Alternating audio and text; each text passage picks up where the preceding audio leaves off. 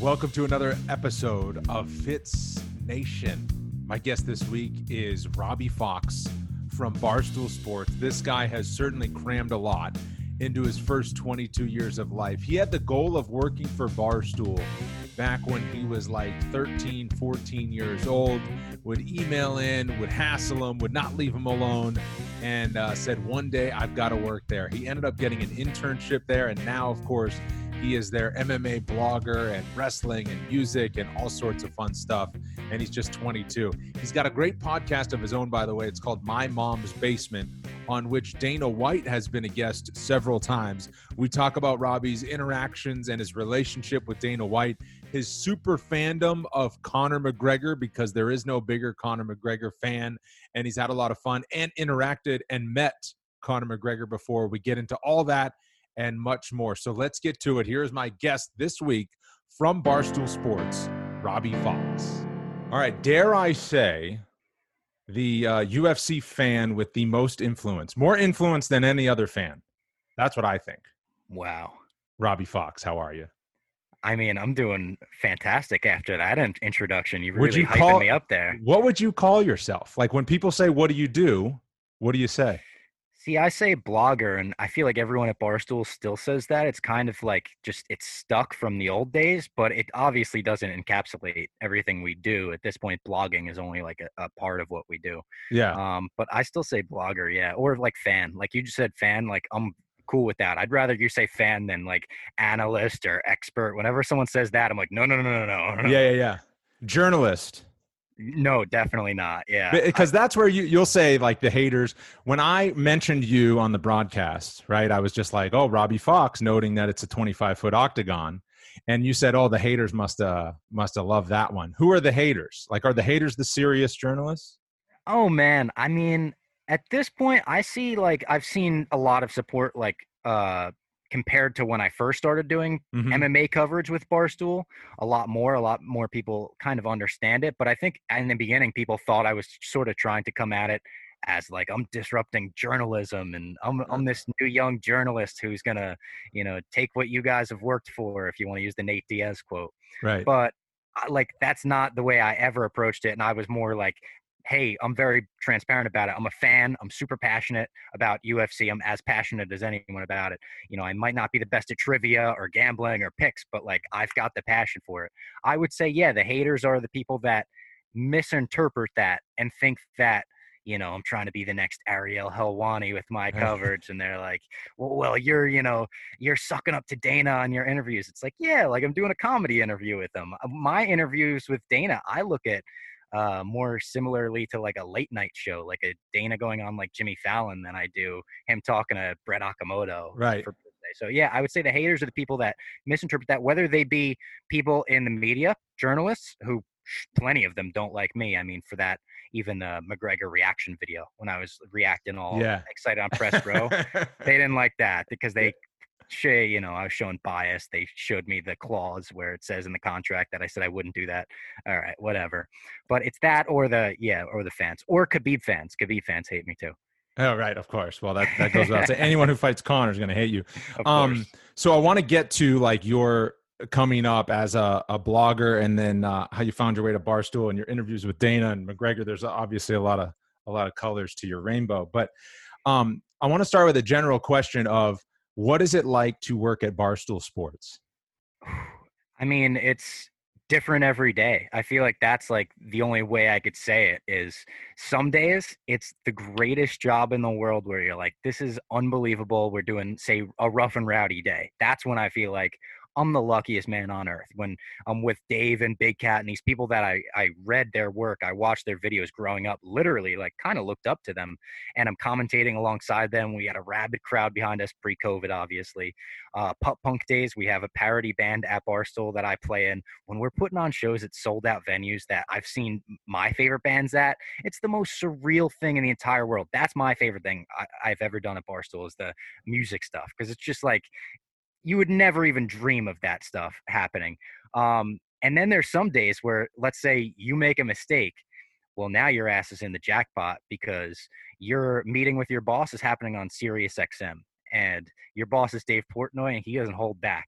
So those days you're like, you're shaking like, oh my God, I'm just waiting for like 4 p.m. to come so I could get my like ass kicking or whatever.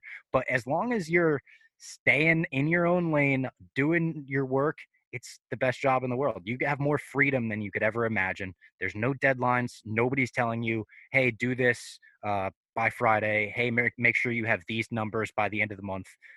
Doesn't exist. As long as you're making content that is deemed funny, you're good. Yeah. But you've messed up to the point where you have to go on the radio and answer to Portnoy? Oh my God, yeah. I didn't realize. I mean, I know he doesn't hold back, and I know that he does think a lot. So it's funny because you said you grew up, Big Cat and Portnoy and stuff. Like I remember KFC, Barstool, all the original guys. Yeah, and like Portnoy's obviously from the Boston area where I'm from, and I remember my sister's boyfriend at the time. He worked at a liquor store, bringing home the paper. And he's just like, check this out, Barstool Sports. It's pretty funny. Like way early days, right? And then it turned into a blog when I was in college and, the internet was in full swing at that point. So it's just like, yeah, I mean, it's wild that that what Barstool has become, it's just the best thing ever. I mean, the Barstool Instagram feed is, for my money, the best Instagram page that's going.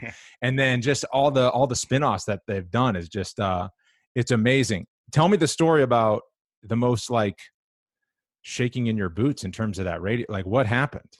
Oh man. So there's really two stories. The original one was like 3 years ago. It was right after Mayweather McGregor had happened. I remember that. And I was in California filming a video at like a nerd convention called TechCrunch. I was doing like a man on the street type thing. Mm-hmm. So it's kind of following along with Sirius through Twitter, our Sirius XM radio show at the time. I was following along through Twitter, and I saw someone tweeted something about Dave versus KFC, and the office were taking sides, Team Portnoy, Team KFC. And I wasn't in the office, so I didn't really know what was happening. I didn't realize there wasn't really any kind of inner office feud going on. It was more of just, lost in context, a Twitter joke. And I tweeted like Team KFC or something very harmless, but KFC was just kind of like my guy. He was my mentor. Dave was off running the business. KFC was helping me out in the beginning days. And Dave, I remember quote tweeted it and he just said career suicide. And I was just like, uh-oh. And that planed my back, Brendan. Oh my God, it was tough. And they were quotes, and he had just bought me a ticket to Mayweather McGregor too. Right. Yeah. So he was just going on. I mean, the worst things you could say about me. And I was just like taking it. And then eventually we smoothed things over. Everything was fine after that. But then about a year ago, we have the Duncan Awards every year, kind of the Barstool Dundies. If you're an Office fan, sure. We literally go to a Dunkin' Donuts in Queens and we all dress up and we do an award ceremony. Hold on. Has this been released? Or is this just for the Office? We've done it twice. No, we've done it twice. Live. How did I miss everything. This? Oh my goodness. It's very funny. And Dave very much hosts it like Michael Scott, not even trying to be like Michael Scott. He just always winds up roasting The Office. Yeah. So last year we showed up and I thought I was wearing a very nice outfit. Now you've seen me at UFC events. When I dress up, I'm still kind of dressed down. It's just, I don't know. I look like a ventriloquist puppet if I'm dressed up. Like I just look strange. So I usually still wear a hat or I'll wear a dress shirt and khakis or something. Right. That's what I was wearing that day. And a few other people were not dressed up at all. And Dave took offense to that, saying this is the Duncan Awards. This is one of our major advertisers. You're disrespecting, our advertisers by not dressing up. I thought I was dressed up. I really did.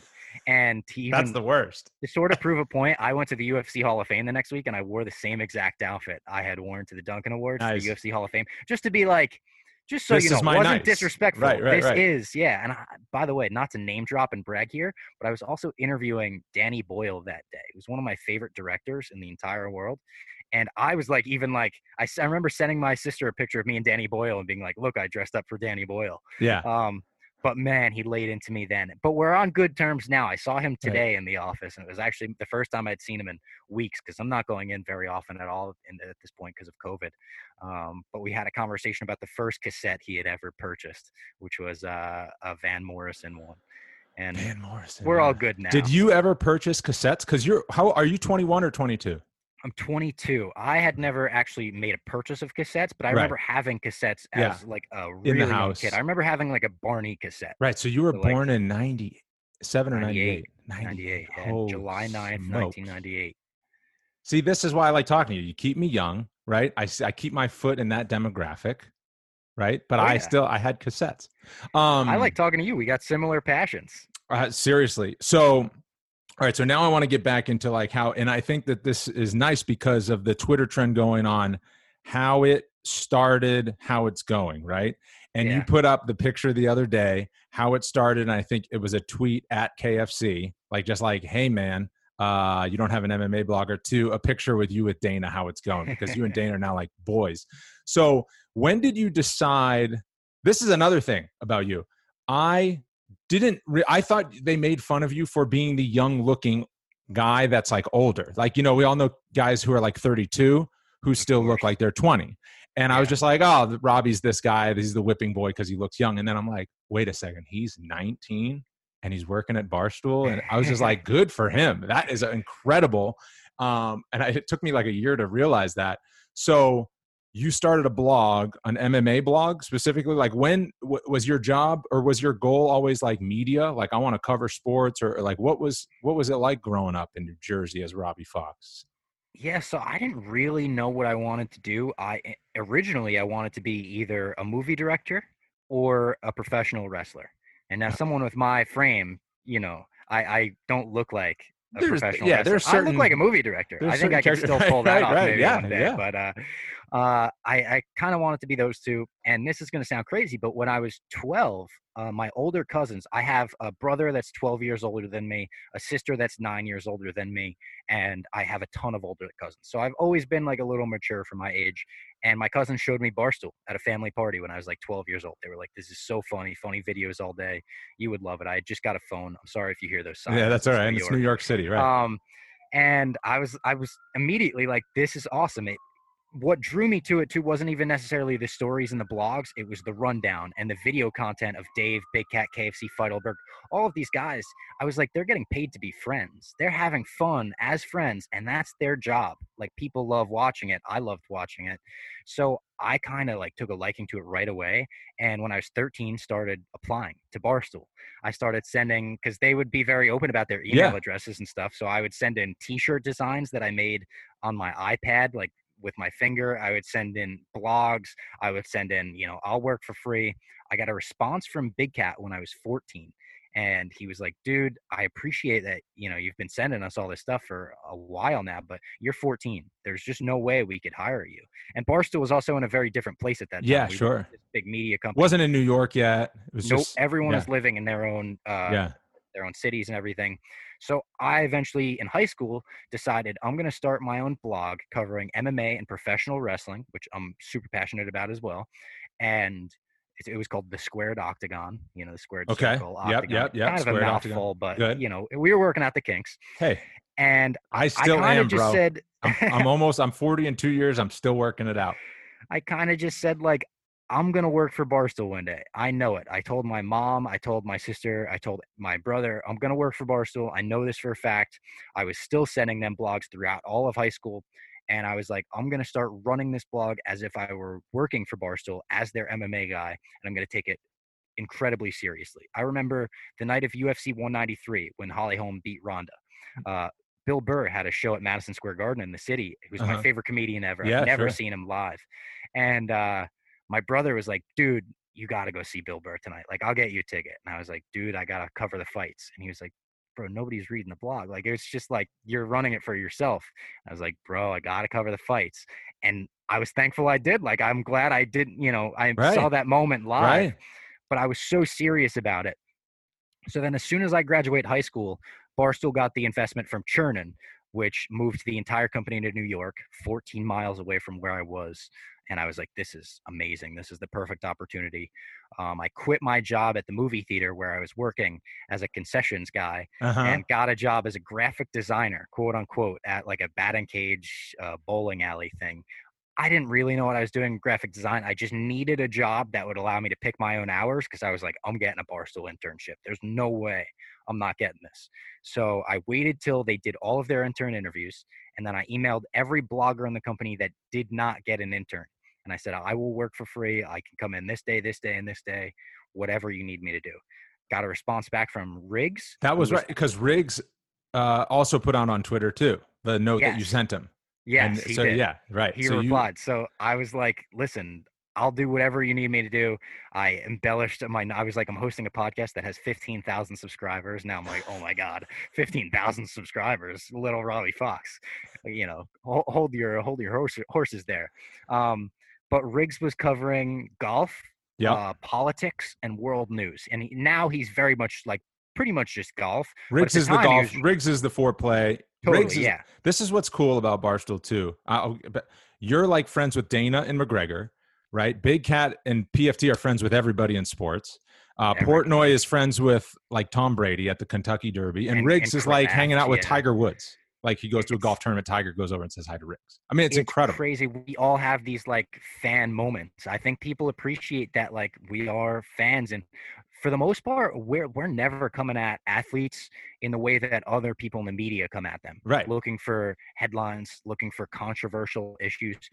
For the most part, in Barstool, you do an interview with us, and we're gonna have your back like for the rest of Yeah. your career. Yeah. We're like, you're our guy, you're our friend. We're gonna keep up with you. We're gonna ask how your family is. Like that's just like how we are. We're not general media people, and people will roll their eyes at that and be like, well, yeah, you're protecting people, but it's just, it's a different way of covering it. Yeah, it sure is. But All right, so back to your thing. I got in with Riggs, and like I said, I didn't know anything about politics, anything about world news, anything about golf. I had been on a golf course like once for 9 holes in my life, and instantly we were off and running as a duo, me and Riggs, and like we launched Foreplay, which didn't exist when I got hired. In the process of that, I kind of like weaseled my way in, and I said, I'm a big UFC fan. You guys don't have anyone that writes about UFC. There's nobody in the company that watches this stuff. Would you mind if I publish one blog a day just for the MMA fans? I think I would do a really good job with it. And they were like, you know what? Screw it. I remember going into Dave's office for the first time. I don't think I've ever told this story, and showing him like the first sample blog I had written, because he was like, let me just see it before it goes up. And it was so boring. Like looking back, I don't think there were any jokes. It was about the rule changes that had happened to like the unified rule changes, Right. and just like me explaining them to the casual fan, which it's a useful blog because it was like the 3-point rule, the grounded knee rule, which breaking it down into layman's terms for somebody, definitely useful. But I was like, that was the first blog I ever showed Dave. Like, what in the world? Did he run it? And oh yeah, he did. He was like, screw it. We don't have, anyone doing MMA, run it and see what people think. And people kind of gravitated towards it. And people were like, some people were like, there's no way you're the guy that's going to be the voice of MMA. Look at you.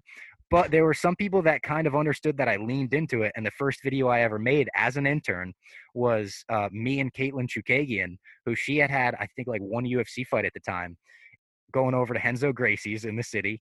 And we did like, I want to say 4 minutes. And let's see how many times she could submit me, submissions only. She submitted me like 19 times. And it's a funny video looking back. Like, yeah. It's still up on YouTube and everything. If you type in like Fox versus Chukagian, it's on there. It's very funny. And then she head kicked me at the end. Nice. I was like, all right, we'll allow kicks. She head kicked me. Then we were kind of off and running from there. Right. And from there, I paid for my own trip. I remember my first company trip. I was like, I'm going to pay out of pocket, because if I go and it's a disaster, I don't want to be the kid that, spent a bunch of the company's money and didn't do well. So I paid my own way to WrestleMania. It went really well content-wise. I made a video that I remember I got super kicked, and Dave was like, that was amazing. And then I made a man on the street video where he called me a star. He's like, we got a star in the making. And I was like, this is everything I've ever wanted coming to fruition. I flew straight from WrestleMania to Augusta because I was still the Foreplay intern. Yeah. So the first actual golf course I stepped foot on was Augusta National. That always pisses off the golf fans. Yeah, that pisses me off. yeah. How dare you? Beautiful course, bro. Oh yeah, I'm sure. Yeah. You should go there one day if you can make it out. But on that trip, Dave took me out to dinner, and he was like, I'm going to move you off Foreplay, and we're just going to let you be your own content person and do what you want from here. And since then, to his word, he's let me do whatever I wanted. Now I do, not just MMA stuff, but I have, dove into wrestling, music, movies, stuff, everything that I'm passionate about. I now have, the right of way to cover. I make videos, I make podcasts. It's been amazing. I'm going on 4 years. This week is actually, it will be 4 years since I was hired as an intern. So this has kind of been like my whole college experience, because I was Yeah. in college at the time. I dropped out. You did? Okay, I was going to ask. So I did was you in go to community college? college. So you start at 18, right? At 18, they give you an internship? Paid Yeah, internship or no? no.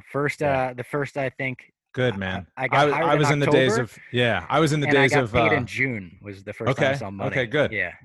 Yeah, So I it was was in the like, days of, when you intern, you don't get paid. You get credits absolutely. at Yeah. Barstool. I don't, whatever. But nowadays, there's so many paid internships. I think like in some states, you can't even have interns unless you pay them. Oh, Barstool's thing is totally restructured. I think Yeah, me, Glenny Balls, and Rhea were the last three like unpaid interns, it's probably a because New they looked York at it state on the law books and thing. they were like, "We think this might have been illegal." Yeah, Yeah. yeah, yeah.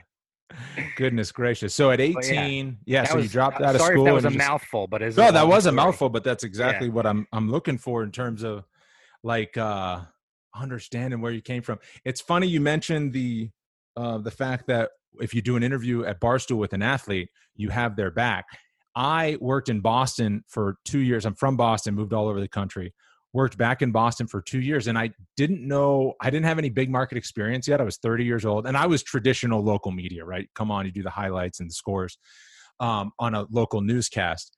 And so when I got back to Boston, I didn't really know what to do, but I was still like brought up on that, like New York has it too, the talk show, the voice of the fan is let's bash the Yankees, let's bash the Red Totally. Sox. The Patriots have won how many Super Bowls, but let's find a way to bash them so that people can call in and Still. get pissed off.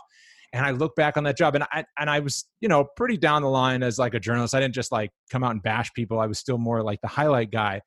But looking back, if I'm like, if I ever had that job again, like I kind of shake my head. I'm like, if I did that job again, I would do what you guys do. I would have the athletes back and I would pick media feuds, right? Totally. I would feud with all the Yes. media Yeah. that's That's calling what them we did. out and be like, do we like this team or not? Like if we're Yeah. Patriots fans here, like, do we like this team? Cool. Then why are we second guessing Tom Brady's body coach?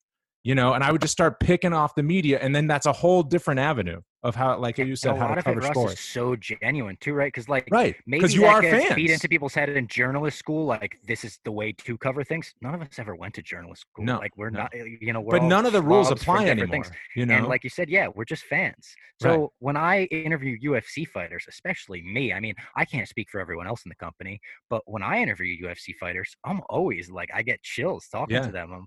When I'm like, oh my God, tell me about this fight. I just interviewed Forrest Griffin. And when I Nice. was like, dude, tell me about the first time you won the UFC championship. That's like, it gives me chills to be able to just talk to him. Right. And I'm like, that's the craziest thing. He was on the cover of UFC Undisputed 09 when I was first getting into the sport and learning all the fighters through the video game and, beating grown men. And then they would rage quit on Xbox Live and I would talk trash to him. Like, those are the memories that like make me so ecstatic about the sport still. So I'm like, still, I feel privileged to be there when I get to go to UFCs and when I get to interview Dana. So yeah, you're not going to get me going to Dana and being like, tell me about fighter pay and tell me about this and the percentages. That's not my job. Brett Okamoto, John Morgan, there's so many great journalists that can do that. And that's legitimately their job. They're to uphold, journalistic standards and speak on behalf of athletes.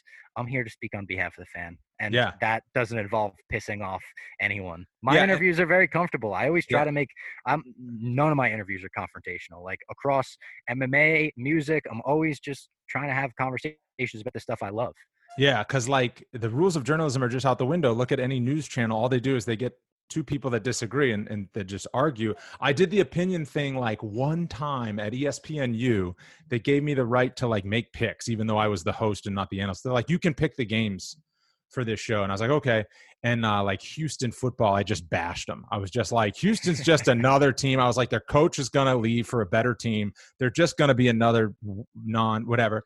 And then it was my first time on Twitter, like getting like a lot of hate from a fan base, like what the hell, And I was just like, I was like, that felt slimy. I don't like that. Not to mention, I've always called BS on fill in the media member who's calling out Skip Bayless calling out a quarterback. So it's like, dude, you ever played quarterback or did you just sit in the press box for literally the last 30 years not doing it? And again, it's like It's tough for me sometimes because with Barstool, I have to ride the comedic line. Like I do have to make Yes. things funny, and I'm always trying to make Yes. MMA funny. And sometimes it's hard to make knockouts funny without being like, let me make sure I don't really offend this person. Right, Because right, right. again, I have arms now. For those listening and not watching, my arms look like pipe cleaners.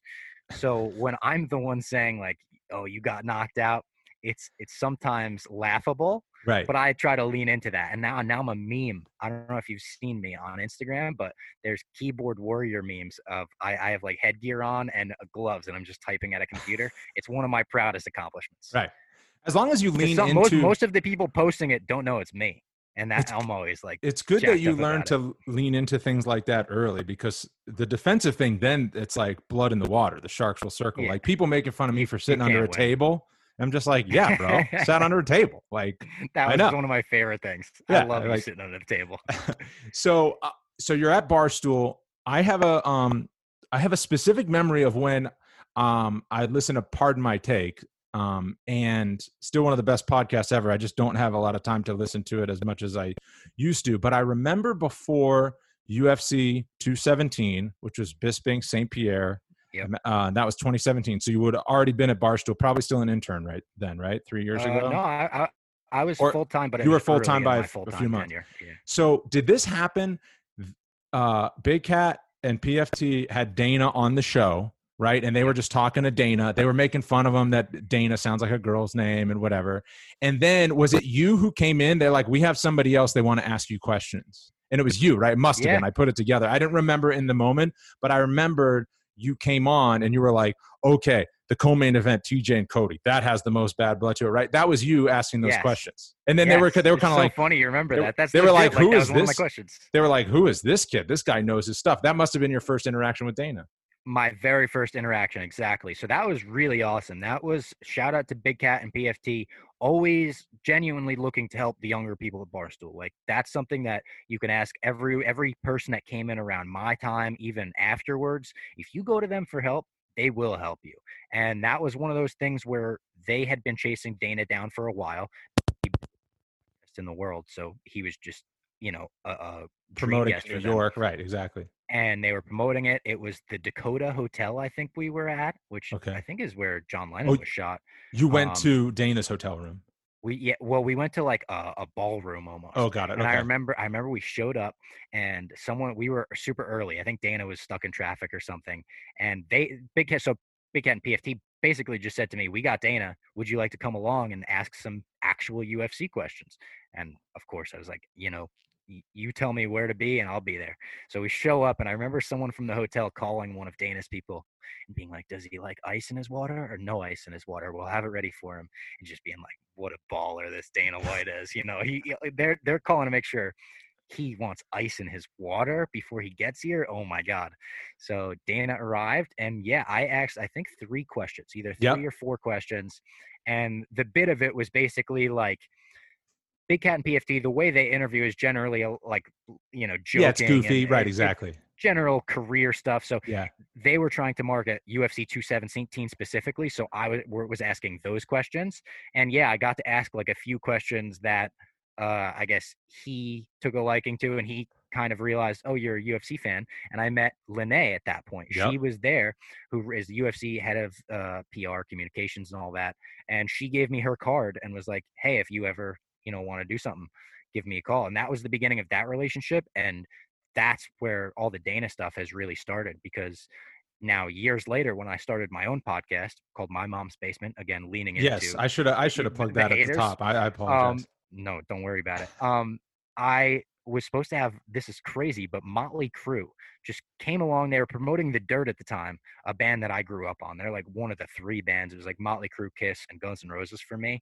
Um, and I'm a bass player because of Nikki Sixx. So they came along and they were like, "Hey, we might be doing interviews for The Dirt. Like, would you be interested?" I did not have a podcast, and I was like, "Yes, I'm making a podcast. I'm going to have a podcast going forward just because I want to do this interview." Yeah. So I did everything, and then they dropped out at the last minute.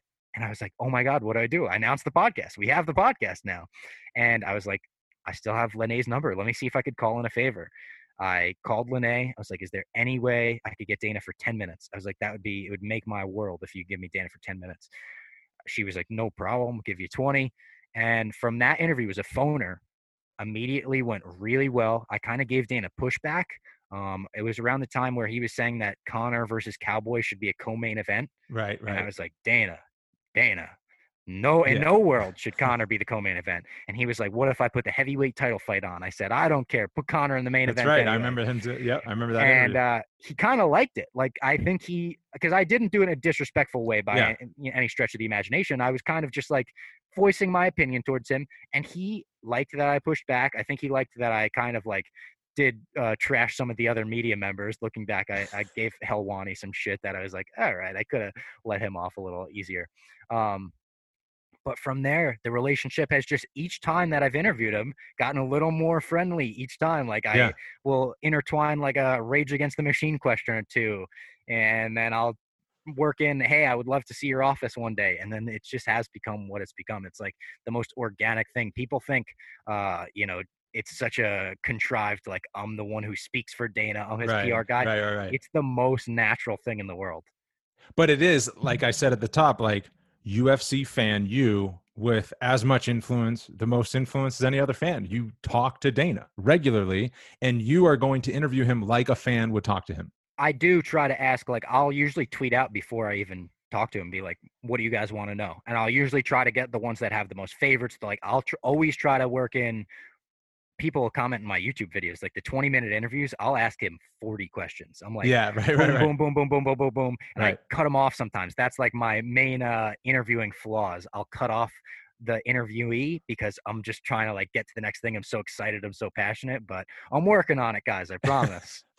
So it's funny, the UFC 217 lead up and the interaction with Dana. The biggest reason why I was listening to that episode specifically, I saw Pardon My Take had Dana on, and I was like, I had to listen because I had just called Contender Series first season, and I had not called it. I was still like new in the sport. I hadn't called my first UFC show yet, and they gave me the option to like shadow, John Anik, basically. I mean, shadow's a loose term, but basically like, do you want to come to an event? You're calling the event in Fresno. And they were like, you can come to Norfolk, Virginia, or you could do the Ultimate Fighter finale and observe that, or you could come to UFC 217 in New York. Right. And I'm just like, if there's an extra room, I'll come to New York. Like you're going to put me up in Midtown Manhattan at the Stewart Hotel. Fights, right. GSP's return. Yeah. So that was I watched most of the main card in the truck, but the prelims were great too. I remember James Vick had a knockout. Walt Harris fought on that one. That was Paulo Acosta, Johnny Hendricks. Yep. Paulo Mickey Acosta. Gall had a fight on that. Mickey Gall fought Randy Brown. OSP.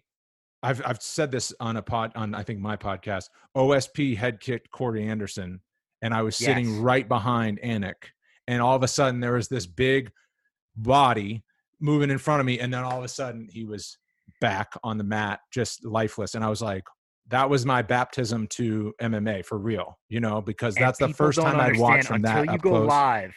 It's a different feel when you don't have the commentary, when you hear the thud of the mat when someone goes unconscious. Yeah, man, it's scary. I was at the Cormier Stipe fight, and the Junior Dos Santos knockout right before the co-main event happened right in front of me, and it was just like we put up the video. I was just like cringing and like holding myself back. I was like, oh, please stop it. Especially those big bodies like that, because they just like heavyweights, or like Corey Anderson is a big dude. He's on fight night, he's 225 at least, right? And then and I was up close enough since with where I was that I was looking up at it, and I didn't even see OSP kick him. I just saw the sweat in the lights. That is something that is like that's why those seats are so expensive. It slows when down. You're watching from down and you look up, and then a big shot comes in, the sweat sprinkles in the lights. It looks like and a then Rocky the guy movie. just goes, it's like, it does. It looks like it's like lights, camera, action. And so that was my because the Contender Series we don't call next to the octagon because our voices would be too loud. Yeah, like we're up top, and it's changed several times over the years, but we've never called that show from the octagon. So I still hadn't even seen like way up close the fights, and now it's my office, which is also ridiculous in the same way that your job is ridiculous. We're doing all right for ourselves. And that's the best every time. Like my favorite thing, every time I cover an event, actually sitting on press row and being that close. Yeah. I don't take that for granted for a second. I take a picture of every time, like they put a little nameplate on your Yep, table. yep, yeah, I have a picture on my phone of every single time they've written Robbie Fox, Barstool Sports, like yeah. coolest stuff in the Yeah, entire world. it's awesome. I got my friend a VIP seat last fall in Tampa, and it said his name on the seat. I got him one of those good seats, and he took the card, Oh yeah. And then I I texted him, have, well, I can't show it to you. It's on the right. back of my laptop, but the one from Connor Cowboy. I of Okay, yeah. course put that on the back of my laptop. I Right, was like, right. I'll have that forever. Yeah, and he still had the card and he took it. And then I sent him a picture from Connor Cowboy. I was sitting in the front row, like for the early prelims, like I had to be up top for the main card, but um, Tom Brady's seats didn't say Tom Brady. They just said TB. So I took a picture of it, right? Like a G, just 5 seats right in the So middle. awesome. And Yeah. I took a picture of it and I sent it to my friend. He's just like, do you think he'll take the card tonight? Like I did? I said, no, I think he's going to leave. I think he's good with that. Yeah. I remember when he came into, Dana had that all time tweet. He was like, the goats are loose in Vegas. Yeah. Right, right. That was something else. So when did you become, so you were just a UFC fan from like when you were a kid? Sort of. I came into the sport as a fan when Brock Lesnar did. I was a wrestling fan since Wrestler crossover, the day right. I was born. Don't remember a time without wrestling in my life, really. So as soon as he came over, I was like, oh my God, what are you talking about? Brock Lesnar's going to fight for real. Like, we're going to see him really fight. Yeah. And I remember we had like a big party at my brother's. He was like renting my grandma's house just a few houses down. And when he got tapped out, actually, he was rooting for him, of course, as a wrestling fan, especially because at the time, I was hearing so much from my friends. I was so young of wrestling's fake. He's going to get his ass kicked. And I was like, no way. Brock Lesnar's the champ. He's going to be great. So he starts pummeling me, and I'm like, this is awesome. I mean, he's amazing. And then he gets tapped out right away. And I was like, oh, there's more to this. Okay. Right. And that hooked me. Immediately, that was like, oh, okay. And I kept following Lesnar through the years. I would kind of come in and out. I had a few fighters that I really would like gravitate towards. It was Lesnar, Forrest Griffin, Rampage Jackson. Joe Lozon was like a tiny guy who I loved. I still to this day. You should get him on. Have you talked to him? Have you got him on the show? I never have. I've talked to him like personally. I've never talked to him on a podcast. Okay, yeah. I would still say to this Great day guy. he's a top 3 favorite fighter of all time for me. That's cool. And I always root for the New England Cartel because that's like, that's Joe's part of his that lineage basically. Yeah. So I would come in and out, and then really I would say a couple years before Connor came over is when I started getting really, really into it. And then as soon as I got into high school, it was like, this is my sport. This is like what I'm passionate about. And Connor was a huge factor in that because he's the pro wrestler in the UFC world. Yeah. Muhammad Ali took all his stuff from Classy Freddie Blassie, and Connor took all his stuff from Muhammad Ali. So like when Connor comes in, you're like, this is my guy. Oh yeah. Immediately when he got signed. So I didn't know who he was before he actually did get signed. Yeah. But leading up to his debut, I kind of educated myself on him, and I started watching interviews with him, and it was the cockiness. I mean, he was talking like, I'm such a huge Oasis fan. He talked like the Gallagher brothers. Like he's so funny, he's so witty. Immediately he was my guy. So following that rise, like I wish all the time I got to cover his rise with Barstool. I was going to say, yeah. Because that was like, I missed out on it. And then the fights that I got to cover first were Mayweather and then Khabib. And it was just like, everyone was like, your guy sucks. Everyone in the office, Dave, is like, Connor sucks. He's never coming back. Big Cat, he sucks. So the Cowboy thing was, people were like, your reaction didn't make any sense. He beat Cowboy. Of course he beat Cowboy. I was like, you don't understand. I was so relieved that I wasn't going to have to take it from Dave and Big Cat on the rundown for the 3rd year in a row. What was that? I mean, that was his first MMA win in what, like 3 years? Or was it even more? Was it 4 years? Since Eddie. So it's 4 years, right? Yeah.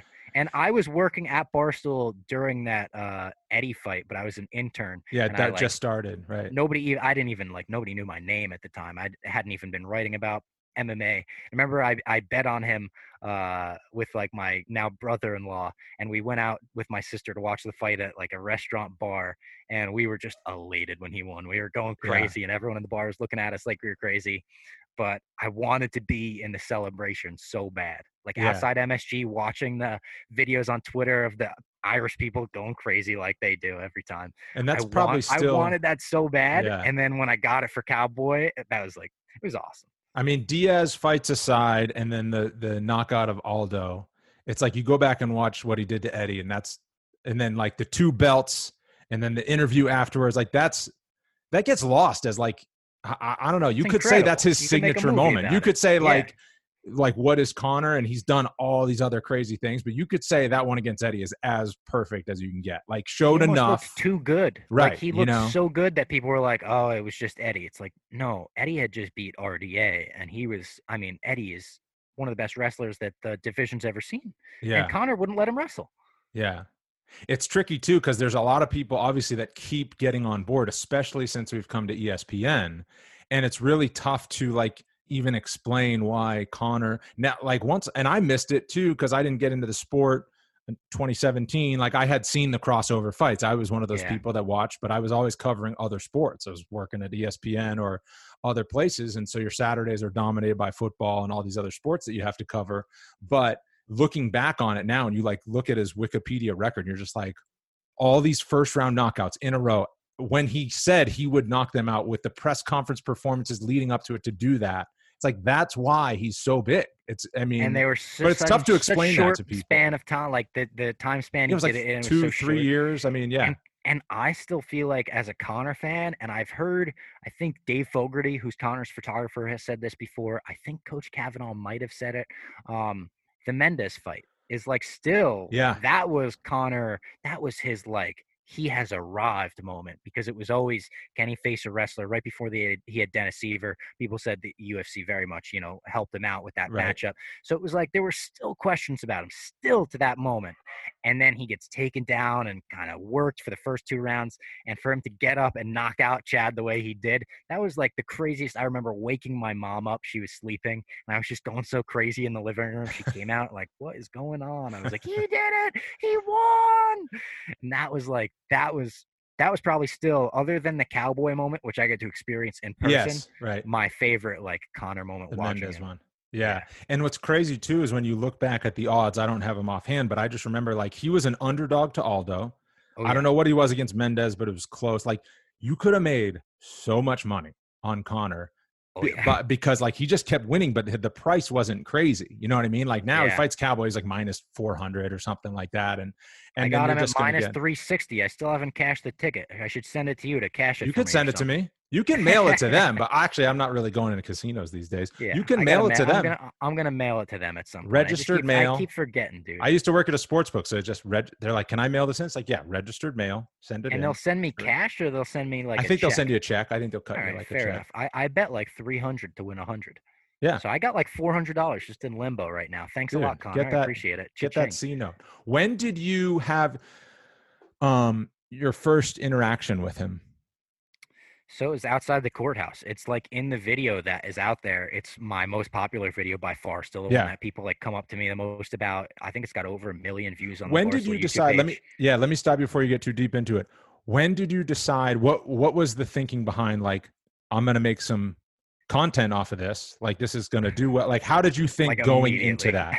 So Yeah, like it was, what was the thoughts going into planning that? like I would like to take credit for it as an original idea, but I look at it as like almost a ripoff of the Brady 4 stuff. Like when Tom Brady got suspended 4 games, Yeah. Dave, Hank, Feidelberg, and Gaz, 4 original Boston guys in Barstool, went to NFL headquarters. This is when Barstool was not in New York, so they like took the train down to New York from Boston, and with picket signs, and they were all wearing face paint, Tom Brady jerseys. Yeah. And they did like a sit-in. They handcuffed each other, to like the handcuffs like to themselves, and in the NFL lobby sat in, and we're like, we're not leaving until Goodell meets with us. Like Tom Brady, it's been an injustice. So I've always kind of been trying to like do stuff that I'm a Barstool fan, so stuff that I liked about Barstool. And as soon as I heard Connor's court case was in New York over that, and like it was doable, I was like, oh, that's a no-brainer. It's like, I'm protesting that. And I remember I was making like the signs the night before, the free Connor, the champ does what the Fook he wants, on these big cardboard signs the night before in the office with those thick Sharpies. It smelled horrible. It smelled like fumes in the office because I was writing so much Sharpie. And Big Cat just came in because they record PMT so late, and he was just like, what are you doing? And I was like, we're fucking going to court tomorrow, dude. We got to protest. And he's like, all right, if you say so. Woke up early the next morning, got my tricolor on, and just went out there. And the best part was I didn't expect as much media to be there as there really was, but there was tons. I Yeah, a should have lot. expected it. It's Conor Yeah. McGregor, Right. but I was just like, I don't know. It's a court. I don't know if he'll be outside. I don't know what the situation will be like.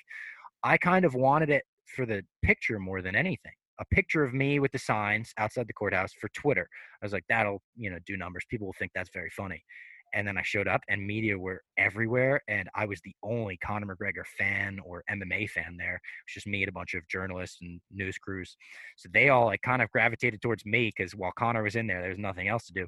And I just started screaming my head off. I was like, the bus driver asked for the dolly. I think all charges should be dropped and put onto the bus driver. I said it was CGI'd. I said nobody's seen the real angle. I said, it's a conspiracy. It's a U.S. Injustice against an Irish citizen. I was saying everything under the sun you could think of just to get these people to like start, paying attention to me for the video. And they started writing, like taking notes. I was quoted in BBC saying like one McGregor fan says that charges should be put onto the bus driver. No sources indicate that he did ask for the dolly, but they were taking it like so seriously. Right. And I was screaming at Conor when he came out of the courthouse, you got him, champ. Don't take any shit, champ. Don't settle. And as soon as he comes out, drives away, I figure, okay, that was a great video. That was a lot better than we thought we were going to get. His lawyer walks out and he says, he said something like, you got the flakes or something weird. I didn't even understand what he was talking about. And I was like, what? It's like, is he offering me drugs? Exactly. That's like, we're in Brooklyn. I was like, right. Yeah, that's exactly. Yeah. So I was like, let's just follow him. Let's see, like, we're going to regret this if we don't follow him. So I was like, I have a camera. Like if he's going to murder me. But it was your instinct to follow him. He didn't say come with us. He just said, you got the flakes. Well, I think he might've said like, come with us. Right. And I okay. was like, what? And I was like, what? And he's like, but it was being very vague, very vague and very right. weird about it. Okay. So it was just like, what is going on? All right, whatever. So I said to my cameraman, let's follow him. Let's see what's going on. Like the worst case scenario, it's nothing. And he's a wacky dude. And we'll put that in the video as we got duped by a wacky dude. And he takes us to a bail bonds place. And immediately we start like putting two and two together. And I remember going on Twitter and like quickly being like, what did Conor McGregor's lawyer look like? And then looking up and being like, oh, that's him. And being like, oh my God. And then a bunch of Escalades rolled up. And I was like, oh, here we go. And you could see like I give the camera a look. I like make sure my hand's not sweating. And I was trying to be super respectful. I was just like, champ, it's an honor to finally meet you. Because I think I'd been tweeting him 1,000 times before then. He had like liked my stuff before that or something. And we shook hands. He went inside. I waited for him to come out. And then I said, would you mind taking a picture? And I have one regret about it. I wish I would have just taken a selfie. I gave my phone to Dave Fogarty. And I've heard in interviews afterwards, Dave being like, it's my least favorite thing people do. And I'm like, oh, man, but we're friends now. So he's like, McGregor, oh, it's fine. Oh, saying like, do you want a picture? Give your... McGregor said that? McGregor's photographer is like, people always just give me their phone. Like, I'm like their photographer too. Right. I did the same thing, but I was so just in my own head of, oh my God, it's McGregor. Yeah. So we got the picture. And then I think afterwards he followed me on Twitter, and Coach Kavanaugh had interacted with me a few times before that. But those videos really took off. And then there was a second court date that I also went to with a megaphone that time. Because I was like, I wasn't loud enough. The first one wasn't the megaphone? First one was not the megaphone. I mean, I've watched. I'm sure I've seen I definitely saw you take the picture with them and and all that stuff. But I thought the megaphone was one and the same. So you did a second one. So the second time I was like, we got to be louder this time. How do we outdo the last one? Let's bring a megaphone. And that time I got detained by the police because they said I was making unreasonable noise. They gave me a summons. And just yesterday was the anniversary of that court date being dismissed, thrown out the window. I had to go to court dressed up. And I remember the guy stepped up and my thing just said unreasonable noise, protesting a court date.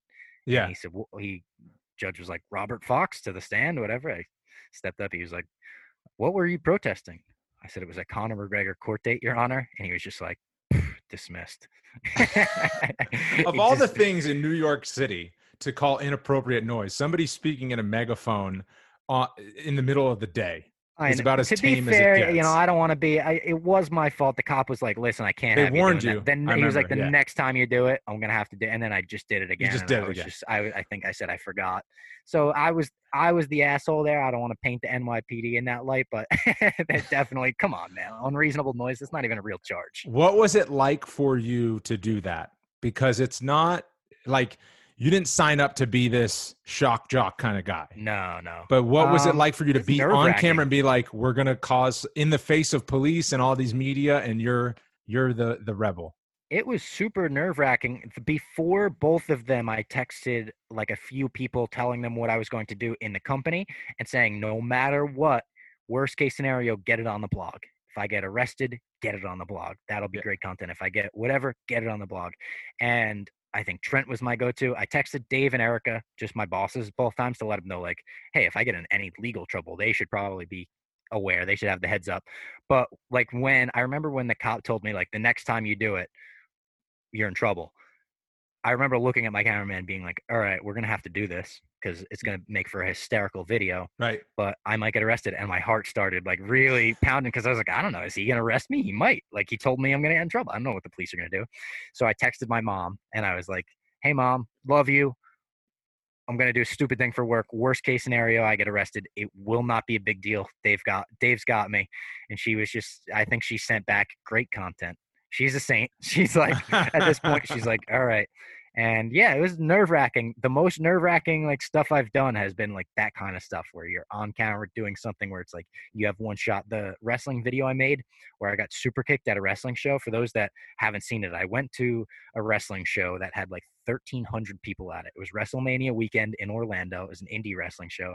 And we did a bit where basically I was acting as a fan. I was just in the crowd the whole show in the front row. And then a wrestler was going to come over and say, hey, kid, get up here, hold this guy for me. And I was going to hold a guy back, kind of restrain him. And then at the last minute, he was going to move right as the hero went to kick him. He was going to kick me. The most nerve-wracking thing I've ever done because there were 1,300 people. It's like you get one shot. It's wrestling is, scripted. It's not real. So it's like, we have to do this. We did not rehearse it. And I just kept telling him, I was like, bro, lay it in. Worst case scenario, you actually kick me. I was like, don't whiff. That's the worst thing you could do. And we nailed it. We got it. But right before we did it, I felt like I was going to throw up, Brendan. Yeah, right. Oh, that's crazy. Then to continue on the McGregor thing, he takes obviously.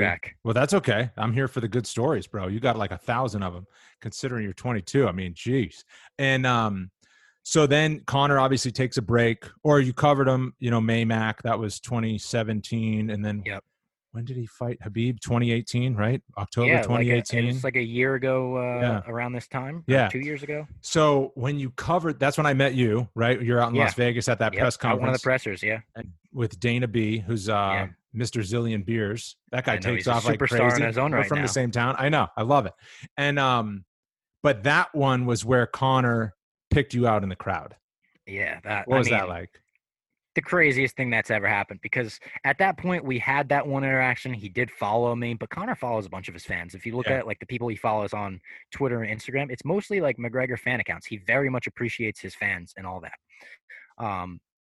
But that was really crazy because on the plane ride over, I remember buying Wi-Fi like halfway through the flight, and I had a DM waiting for me from Audiatar, Connor's manager.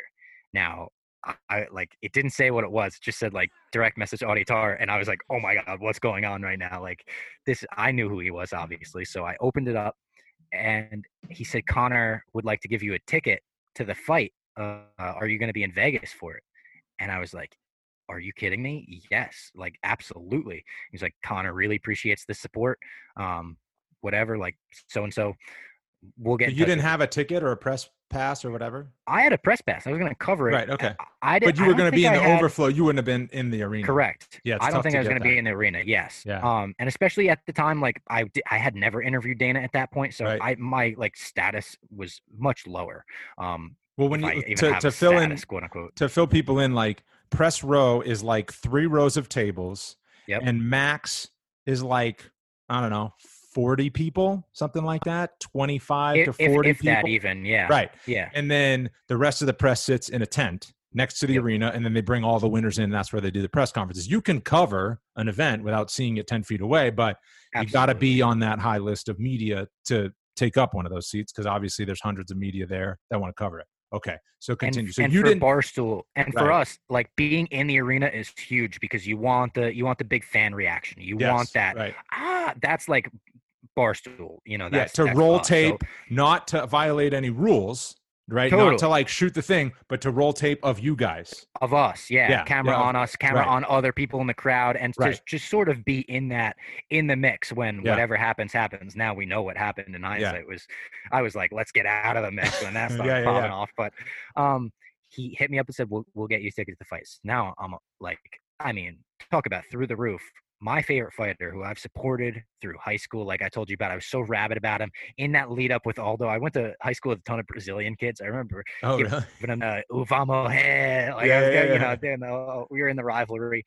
So it was just like, this is like, it felt full circle, felt dream come true is happening. And then the week of, I was getting a ton of death threats, for real death threats from From Khabib Russians. fans. Yeah. Yes, who were just like not into the Barstool shtick. And to their credit, I probably went over the line a few times, not realizing I was stepping over the line, just trying to make funny content. I'm always trying to make funny content. That's always my goal. I'm not trying to offend, whatever. But I was getting death threats, so I was kind of like, oh my God, this is the most surreal but also scary weekend. I was wearing a face mask like I was in like a Corona time as a disguise. I was like, I don't want anyone to see me. So I was wearing What? the like Corona face mask Yeah. around Yeah. Vegas. But I met you Just at up that and down the street. yeah, because me and Dana were walking, and then we would get tweets from random accounts that would say like they were tagging like Ali Abdelaziz, and they would be like they're at Caesar's Palace, like, and someone said like What? Robbie is traveling with a Muslim to make him like blend in with us, and Dana's like, I'm Italian. What the fuck are you talking about? Like, Oh my um, goodness. it was crazy, Yeah. like Yeah. like crazy, and to the point where I'm like, I kind of hope McGregor never fights Khabib again, just so I don't have to deal with it. Yeah. Right. Um, don't let me go back to the old me, as they say. But I met you at that like press conference, Yep. and then Connor had the open workout, and I kept doing the thing where I would show up and get my media badge in like media clothes, and then I would put on my green jumpsuit Right. Right. afterwards because Yeah. I Yeah. didn't know if they would give it to me in that. I feel Uh-huh. like at this point they probably would because they Yeah. There's. understand I it's part of mean, the thing or whatever. MMA media is a pretty casual group. A lot of cargo Right. shorts. A Yes. lot of Well, it's cargo like shorts. even for me, it's like not like I'll go to meetings and we'll have meetings with fighters or this meeting and that meeting. And it's like we're a professional company and stuff, but like we're allowed to wear what Dana wears. I mean, Totally. jeans, And t-shirt. I mean, it comes from the head I down, love and that about like it's UFC. You go to yeah, events it's and what like I the love about workers do working. wear what Dana wears. Right. I mean, it's like, and you can dress up. Obviously, we have to dress up on TV, but in large part, it's just like we are not there to take ourselves too seriously, and we don't demand the media shows up in full suits. Like it's just Yeah. not. It's different in that way. We're kind of the bar stool of sports in terms of like Completely. how the And NFL, I've said basketball, that all that, for and just years like now, like even in terms of the way that the UFC's embraced Barstool compared to other sports leagues, yes, compared to NFL, MLB, yeah, all these, the only comparable one is NASCAR. Like yeah, UFC and NASCAR are the two that have been like, yes, let's do everything. This is the perfect, like they understand that our audiences are the same, that's guys, exactly right, same guys and girls. right, But I wore that green jumpsuit basically with the intention of like, if there's a chance Connor recognizes me, he's going to need to see me in something bright. I'm going to need to yeah, stand out from the pack. That would be amazing. So he came out, said hi to all the fans, and he picked up Connor Jr. And as he's walking off the stage, he just pointed right to me and he was like, Robbie, what's up, brother? I'll be right back. And he like walked off, and like it's the craziest number wise tweet I've ever put up. is it? My face captures it. It's like, I was just stunned. He said Robbie, and I couldn't believe it. Like, it's good enough if he recognized me as like, oh, it's that kid. But it was like, Yes. hey, Robbie, what's up?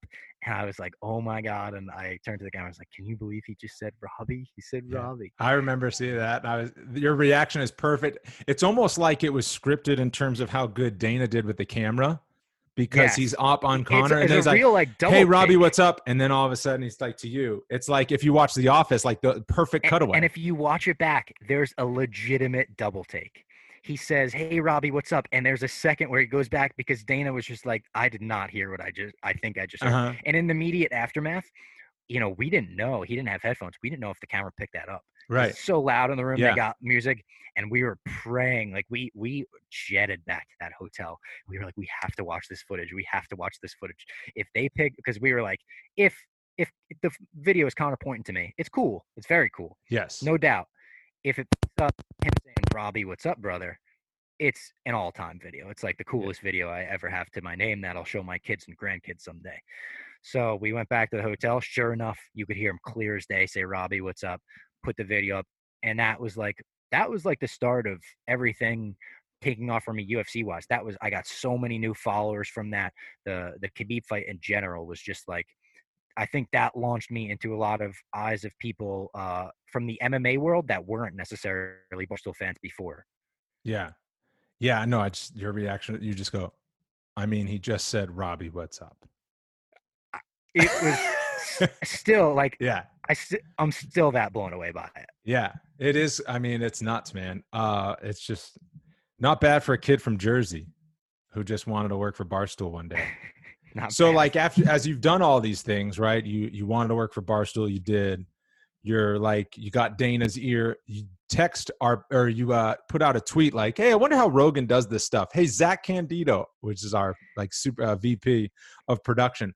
What? And he answered you in 2 minutes. See, that's my favorite thing. Like that's my favorite thing is just being in the mix. Like that's what I've always wanted. My entire life is just like when I have questions, I would love to have them answered. And it's like I'm kind of in the mix. And then you can pass it along. Zach Candido, he's by the way OG Stooley, Zach Candido. Oh that's yeah, of course. The connection there comes. So I was just like, I bet he knows. He's got to be the one that like puts this together, right? So I just tweeted him, and sure enough, 2 seconds, got his thumb on it. He was in Vegas for this one. Me and him are actually from neighboring towns.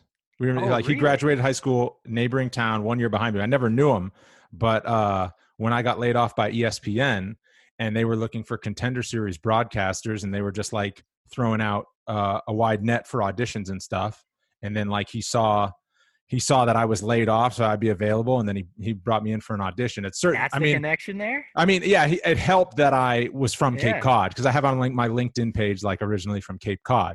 You know, like, so I'm a wicked sweet commentator. So I filled in, yeah, exactly. But except I've been, he's a huge Patriots fan, like huge Patriots, Celtics, all the Boston teams, but especially the Patriots. And I've been like, well, I live in Vegas now, and you know, I'm going to raise my son here and family. I'm like, the Raiders are here now. I think I'm just going to, you know, Brady just left. And the Raiders just started. I think this is a nice, clean break. So let's, you know, do Raiders. And he just disowns me for it. He's out on you? I mean, the truth is, like, any game that I pick or ever have money on, that's like my team. You work in sports for long enough, it's like you're still a fan, but I'm more of a fan of people. You know, you start like – because like you, to this point, and you're mostly passionate about an individual sport. So that's what I love about individual sports since getting into MMA and the UFC is like you pick your people. Like I really love this guy, like you pick your people. In team sports, once I started getting to like ESPN, you start working with analysts who are like players. I'm just like, well, what if this guy who is a good friend of mine played for the other team, but I like him. He's a great guy. I hope all the success in the world. So team sports for me are just in a way different place because of like where you get to, you know? That's the worst. And it's even like, it's the best in the UFC when you have like a friend and you could root for those people, but when then they face each other, it's just like, oh man. And now you guys are really going to fight each other. I know. Dan Ige and Calvin Kattar was a big one. When you become friends with like these guys and then they fight, like your heart goes crazy out of your chest. When Joseph Benavidez fights, like I'm probably, my heart's racing like Megan Olivia's heart. Right. And I, you know, and you always have been kind enough to say, listen to Fitz and a Fighter and start with the Joe Benavidez episode. And it's crazy because I didn't really know him at all. I had like met him just briefly one time, but then I sat down with him for more than an hour. I'm just like, Joe B, son of a gun, what a guy.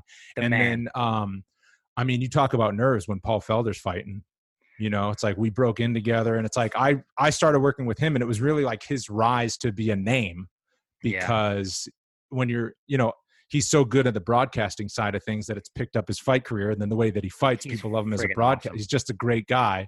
So now it's like when Felder fights, it's like sweaty Palm City. I mean, it's crazy, you know? Let me ask you this. Did you ever have like a Boston accent that you had to like train to get rid of, or no? No, I didn't. I was born north of Boston, and then my dad's job got transferred to Pittsburgh. So we moved to Pittsburgh when I was like 1.5. And then when I was 6, we moved back to Cape Cod, to Boston. That's where I grew up. So when I like learned to... Your parents have Boston accents? My dad does. My dad is from Dorchester, which is, you know, like you know, he doesn't have one. He has like the Kennedy version, like Mayor Quimby in The Simpsons. He kind of has that version of it. There's like different kind of dialects to it. But so I learned I've to picked up speak. different ones at Barstool because we've Yes. got a ton of Boston Right. guys, Exactly. obviously. And I Yeah. always think it's so funny. Like Portnoy's is like not super thick, but he's got it. Like if you're not Just from certain words like popcorn, right, mum. right. He says If you're rum. from yeah, like if you're from Boston, Portnoy doesn't really have one, like a thick one. But then if you're not from there, you're like, whoa, check out this Boston accent, you know? Exactly. And like And his my dad has a mom sounds Portnoy's. like the Real Housewives Oh, of New really? The Jersey. Jersey? Like, oh Yeah, yeah, yeah. she's oh Rob, come do your Yeah, laundry. yeah, Like, yeah, oh yeah. yeah. It's great when this. But anyways, I learned to speak in Pittsburgh. You know, like when I was, 1 to 6 years old, Yeah, I'm learning to talk in that Pittsburgh, makes sense. and the Pittsburgh has its own accent. And my mom really didn't want me to have a Pittsburgh accent. She was like, I Oh don't wow. like, it's. They just, I mean, we still have friends from Pittsburgh, and I actually like it. Yeah. It's funny when you hear it. It's obviously lesser known, but so she's like, no. She would always correct me, and then I had already learned to talk when we got back, and I was in first grade. But yeah, no, I never had it, and it certainly worked out because if you have a Boston accent, then you want to try to be on ESPN or as a broadcaster, you got to rinse all that away. You know what I mean? Yeah. So what were we talking about? We were talking about accents. We got off track. You were What were saying, you on? I think we were just talking about you said so you've done all this at Yes. Barstool. So what is now like on the list? Like you've interacted with McGregor, you talk with Dana, you had him on your podcast. Like you're doing all these things that the 15-year-old you was just like, if I could only do that. So like, what's on the list now? Like, obviously you have your podcast and it's like going well. So like, are there dream guests that you haven't talked to, or that what, I mean, the big one is obviously an actual sit down with Connor. Mm-hmm. That's the white whale, right? That would be amazing. I've had Kavanaugh on. That was amazing. Like sitting down with Coach Kavanaugh, and that was a spur of the moment thing too, where it was like these things never happen the way you envision them happening. Like I thought the first time I interviewed Kavanaugh, I would have like a long prepared thing. My interviews, I do prep work. I mean, like I basically script out everything I'm going to say before I say it and how I think the conversation is going to go. And very much a prep work guy when it comes to interviews. I'm not super natural when it comes to that.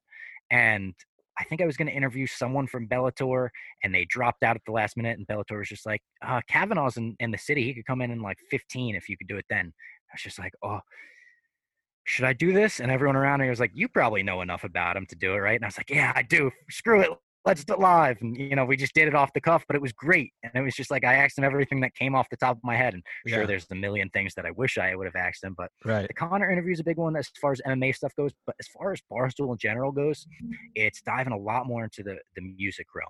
I've been trying recently. I just interviewed Tommy Lee on my podcast. That was for me personally. Yeah. I saw you put that out as a tweet. I'm just like, that's a get right there, man. That was, and we hit it off right away. Like it was just like, I was bringing up deep cuts that he was kind of blown away by it. I was like, this is, like I said, like the stuff that a childhood me would look at me and be like, that's fucking cool. Like that was awesome for me. So the more music stuff I could do, the more I want to do that. Interviews with musicians, interviews with classic rock bands. I would love to do kind of videos explaining the history of rock bands, the history of certain albums. I feel like kids my age, it's like a cliche thing to say they missed out and they don't get it. But if they weren't playing like Guitar Hero, they don't know most of the greatest rock and roll albums and songs of all time. So I would love to somehow figure out a way in 2021 to develop like a music series. Nice, man. That sounds awesome. Are there anything, like you mentioned you wanted to be a movie director, like what projects that were pie in the sky 5 years ago are now like you're opening your eyes to like, I could actually do this? Is there something that? Yeah, there's like, I want to say there's like two things that come to mind immediately. The movie thing is always going to be in the back of my mind. And I don't know if it's directing. I don't think it is anymore. I think it's probably writing. I don't think I'd be good at directing. I've seen so many, I love watching documentaries about directors. The Spielberg documentary is a great one. It's on HBO. I don't think I'd be good at that. It's such a, like such like you have to have the eye for it, the taste for it. And I don't think I have that. But writing, I think, would be fun, like writing a sci-fi movie or something. The two things that come to mind right away, one might sound crazy to people. One is I would love to write a comic book. And I think that's realistic. I think at this point, I could write a one-off for a crappy company. I don't care what it is. I would just love to have my pen to like, you wrote a comic. And two, I would love to do a TED Talk or some sort of thing like that about mental health. About just the anxiety I put up with and the depression that I put up with. Because it's like definitely something that I've been open with at Barstool.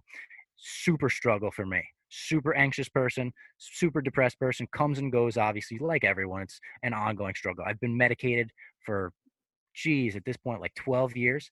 And I think I have like a perspective on it that would be very funny, and it would get kids my age to like be able to laugh at themselves a little more about it.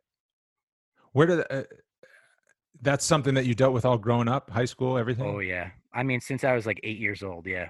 Like the more like panic disorders, like you wouldn't believe that. Panic attacks. I mean, for a long time before I did my podcast, I couldn't do interviews at Barstool. I couldn't do radio. I couldn't do a 5 minute serious spot because I would just have a panic attack. And it wasn't over like anything in particular. It was just such a physical reaction. And it's something that I had to like get right on. I took some time off. I took like 2 weeks off a Uh-huh. few years ago and just like got right, met with psychiatrists, got on the right medication for me. And it's been great since. Obviously, I kind of treat my podcast as like a victory lap on that shit. Right. Like, F that. I'm interviewing these people. I'm doing long form things. All the stuff that I couldn't do while I was anxious, while I was having panic attacks, while I was depressed, I'm doing now, and I'm living it up. That's part of the reason why I'm so passionate about this stuff that I'm passionate about too. Is like all that stuff is the stuff that I lean on when I'm feeling down. So when I get to like thank the people that have made it or that have contributed to it, I love that. There's nothing I love more. Did you remember why it started? I mean, it probably I've had like it was probably like parents divorce stuff or super early on, but I don't know. I mean, I went to therapy for like 10 years from the time I was like 10 to like 10 to like 16. I was Uh-huh. in therapy for a long time. Yeah. Wow. Well, I appreciate you getting into that and putting it out there because Of there's a lot of course. I people think it's that, like yeah, well, the it's obviously more something like important to casual you you. could be about it. Yeah, Yeah. right. But the more like people, that's something like Dak Prescott, quarterback of the Cowboys, kind of mentioned and stuff. It's like people struggle with this that you would never expect. And then you have the Skip Baylesses of the world Right. saying like, Yeah. "Come on, be a Be quarterback." a Yeah, quarterback. just Well, crazy stuff. But I'll say another thing about that. Barstool in relation to all of that, couldn't ask for a better employer. Every right. time that I've ever been struggling, every time that I've ever felt overwhelmed and been like, whoa, I just need a second, I need a break. Dave and Erica both. Dave is funny about it because Dave has always taken the mindset of like, he doesn't understand it, but he respects it. And he's like, Yeah. listen, whatever you got to do to get right, but don't come to me about this stuff. So he's like, go to He Eric doesn't want to about be it. your therapist, but he's like, Exactly. yeah, yeah, But he's like literally whatever you need to do, we will do for you. We will get you right. Like he's been great about it. And Erica is very much like in the beginning, not so much anymore because we're like she's the CEO. We gotta let her yeah. be the CEO. But we Right, called right, her right. our work mom. We were just anyone that had issues ever, we would like go into Erica's door and close the door, be like, what do we do about this, Miss Nardini? Yeah. But Well, yeah, they've man, been great, and it's like I said, all the stuff that I do, I treat as like a victory lap over that stuff. So someday I hope that I can inspire others to say F you to your right. anxiety or depression, Well, I'm sure you already go have, after your man. dreams. Yeah, I'm sure you already have, man. That's awesome for you to do. And that's uh that's great. Okay, we're gonna wrap it up, but I gotta shoot my shot. I have a few requests. Next time Okay, I'm in New York City, I'd like to come into Barstool HQ. done. I gotta see how it happens. Done. And That's easy. if I'm ever in the same place as Pup Punk, I would love to play some drums on like a sound check, or just let me on the stage to play the drum set, because I played drums like growing up and in high school and stuff. And it's like, I still think they're in the attic of the house I grew up in, just all dismantled, and I haven't played for years, but it's like, it never leaves you. It's like riding a bike. Oh, of course, of And course. so I just got to at least like sit down and Would play love to jam with something. you. Hey, Yeah. here's a question for you before we get out of here, because I blogged about this and I'm fascinated with everybody's answer. I questioned every single person at Barstool and I got their answers. I put them all in a blog. It's like 5,000 words. What was the first CD you ever bought? What do Yeah. you remember about I it? think, did you put that out in a tweet recently? Yeah, I almost answered it. I almost tweeted and answered it, but I kept it to myself. So first CDs, I bought two. I remember watching the MTV Video Music Awards. That was the best award show growing up. I know they still Of do it, but course. it's like weird. I don't Listen, watch my it dad was a anymore. stagehand. He built a lot of the stages for the Did he really? VMAs. They were always at Radio City. That's right. Yeah, They're so always at like Radio City. And I remember that was like, like a big thing for us growing up. It was like, well, oh, the and then VMAs are in town. the first time I went to Manhattan, I think I was in 7th grade, and I remember walking by Radio City Music Hall, and I was just like, "That's it." It just Yeah. seemed like a different It's like an planet. office building with It that just little. seemed like a different planet that it would seem so far away, even though it was 4 hours away, right in New York, like not a big deal. And so I remember we would tape them, VHS tape, and I would wear them out, like just watch them over and over and over, because we'd watch a lot of MTV and all the music and stuff. So I remember, I think it was 93, watched the MTV Video Music Awards, and then like the next day went to the mall, went to a record town, right, when CDs were still in stores. Of course. And I bought 2 very, very different albums, Pearl Jam 10, right, because they Nice. performed, and then the other one was En Vogue. Oh, I mean, you were very serious about two very. You know Two what I was very gonna guess? different I was ones. gonna be like, I was thinking like Alanis Morissette. Right. I had Alanis Morissette. I that. saw Alanis Morissette. My dad worked for Anheuser-Busch, worked for Budweiser growing up. So they sponsored everything. So I got to go to a lot of sports games. And Cool. then they did the Budweiser concert series. So I would just go to concerts all the time. Like saw Awesome. My dad was like MSG all the time. So I Yeah. pretty much had the same thing. My brother's a stagehand to this day. Right. So Like growing decent- up with those connections, Right. the best. Yeah, decent popular music in the 90s. I probably saw them in concert. You know what I mean? Like all the stuff. Alanis is still on my bucket list, to be honest. Really? Yeah. I saw Yeah. Alanis on the Jagged Little Pill album tour. That was her And first so you one. saw her with Taylor Hawkins of the Foo Fighters on drums.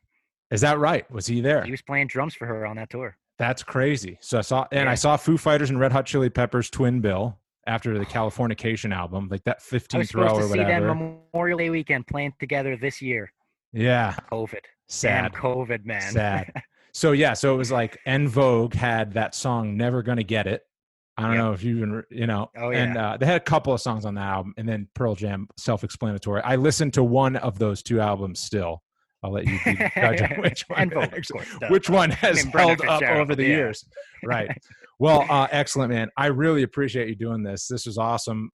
And it won't be the last time, because your stories are too good. And the way that you operate, you're going to keep mounting up a lot of stories. I think someday you should also write a book, because you already have like a book's worth of stuff. I was thinking Man, that today. If I was had the like, attention span for it, that would be fun. Portnoy should write a book too, right? Like it's only Yeah. a matter of time before he writes like a tell-all book, or not a Yeah. tell-all book, but just like you Well, know. I would say it is He a could matter already- of time, because that'll take him a long time to do. That'll take him. No, you got to write it the way that celebrities write it. You talk to somebody over and over, True. you just do a bunch of interviews, and there you get a ghostwriter. True. That would be the best way to do it, because he wrote like a Sharks Have Feelings too. It's like a picture book that took him like 8 years to write. Right. Well, at Robbie Fox. I have to tell you one more story. When we were in I got time, Prague, bro. when we were in Prague last year, right? UFC Prague, I went over to do the desk, because Europe is kind of John Gooden's territory. Of course. And so I was just like, let me do, whenever it's in Europe, I usually do the play-by-play in Brazil and South America, which is fine. I don't dislike Brazil as much as some other people do, but it's a little third world. It's certainly not Europe in terms of a Yeah. place to visit. So whenever we go to Europe, I usually lobby to Zach, my boss. I'm just like, hey, can I do the desk shows? Like, it's like, we all have our requests of which cities we want to go to and stuff like that. And so when Prague was on the thing, I was just like, I'd do the desk in Prague. I wouldn't mind that. I heard so many good things about it. So in Prague, there was a knockout. Michal Olachechuk gives John Vellante a body shot. And Dan Hardy said, and look at Vellante, looks like he swallowed a piece of hard candy and he didn't know what to do with it. And then you tweeted it, right? You were like, oh my God, that's the best phrase I've ever heard. Like, Dan Hardy's amazing. And it got a lot of action. And then I was sitting on the bus afterwards, and I was talking with an IMG, like an Endeavor executive, this guy named Michael, who lives in London. And we were sitting next to Dan Hardy, and we're like, Hardy, that hard candy line played well, And he's just like, oh, what do you mean? Like, what did I say? And it's just like, oh, like Vellante swallowed a piece of hard candy. And like the executive for Endeavor, Michael Ridout is his name. He was just like, yeah, Robbie from Barstool retweeted it. He loved it, And I'm just like, this guy from London, right? Executive for IMG Endeavor. And he's tuned into the Robbie Barstool Twitter feed when you tweet out something that you like as a fan. So That's a good way to wrap it up, man. I got to give you props for what you've done. Blows my mind. Every time I'm on they put my tweet on the screen, I'm always like, oh, that's me. Look at me. It's my screen. I would do it on purpose. Sometimes I'd fire off generic tweets if my mom was sitting next to me on the couch while I was staying with her during quarantine, just to try to make her like a proud mom, oh, look, your son's on ESPN. But you tell you what, I did play her your shout out when you were actually like, oh, Robbie Fox mentions that 25-foot there cage. We go. Like that. So I appreciate that, Brennan. I appreciate you having me on the show. I think you're an incredibly talented commentator. You're always one of my favorites to listen to on the broadcast. So next time you're in New York, we'll do My Mom's Basement. We'll do it in person. Hey man, I appreciate that. My Mom's Basement is the podcast. Follow him if you don't already. And to summarize this episode and to quote your mom, great content. Hell yeah. A great time with Robbie. Again, check out his podcast, My Mom's Basement, if you liked what you heard there. Excited to see how his career continues because, as I told him, he's done so much and he's still so young. So I appreciate the time for him coming on my show and giving you guys the full story. Next week, I'm back to a fighter as a guest and one who is on the cusp of a UFC championship. Flyweight title challenger Alex Perez will join me on Fitz Nation. Until then, as always, thank you for listening, and I'll talk to you next time.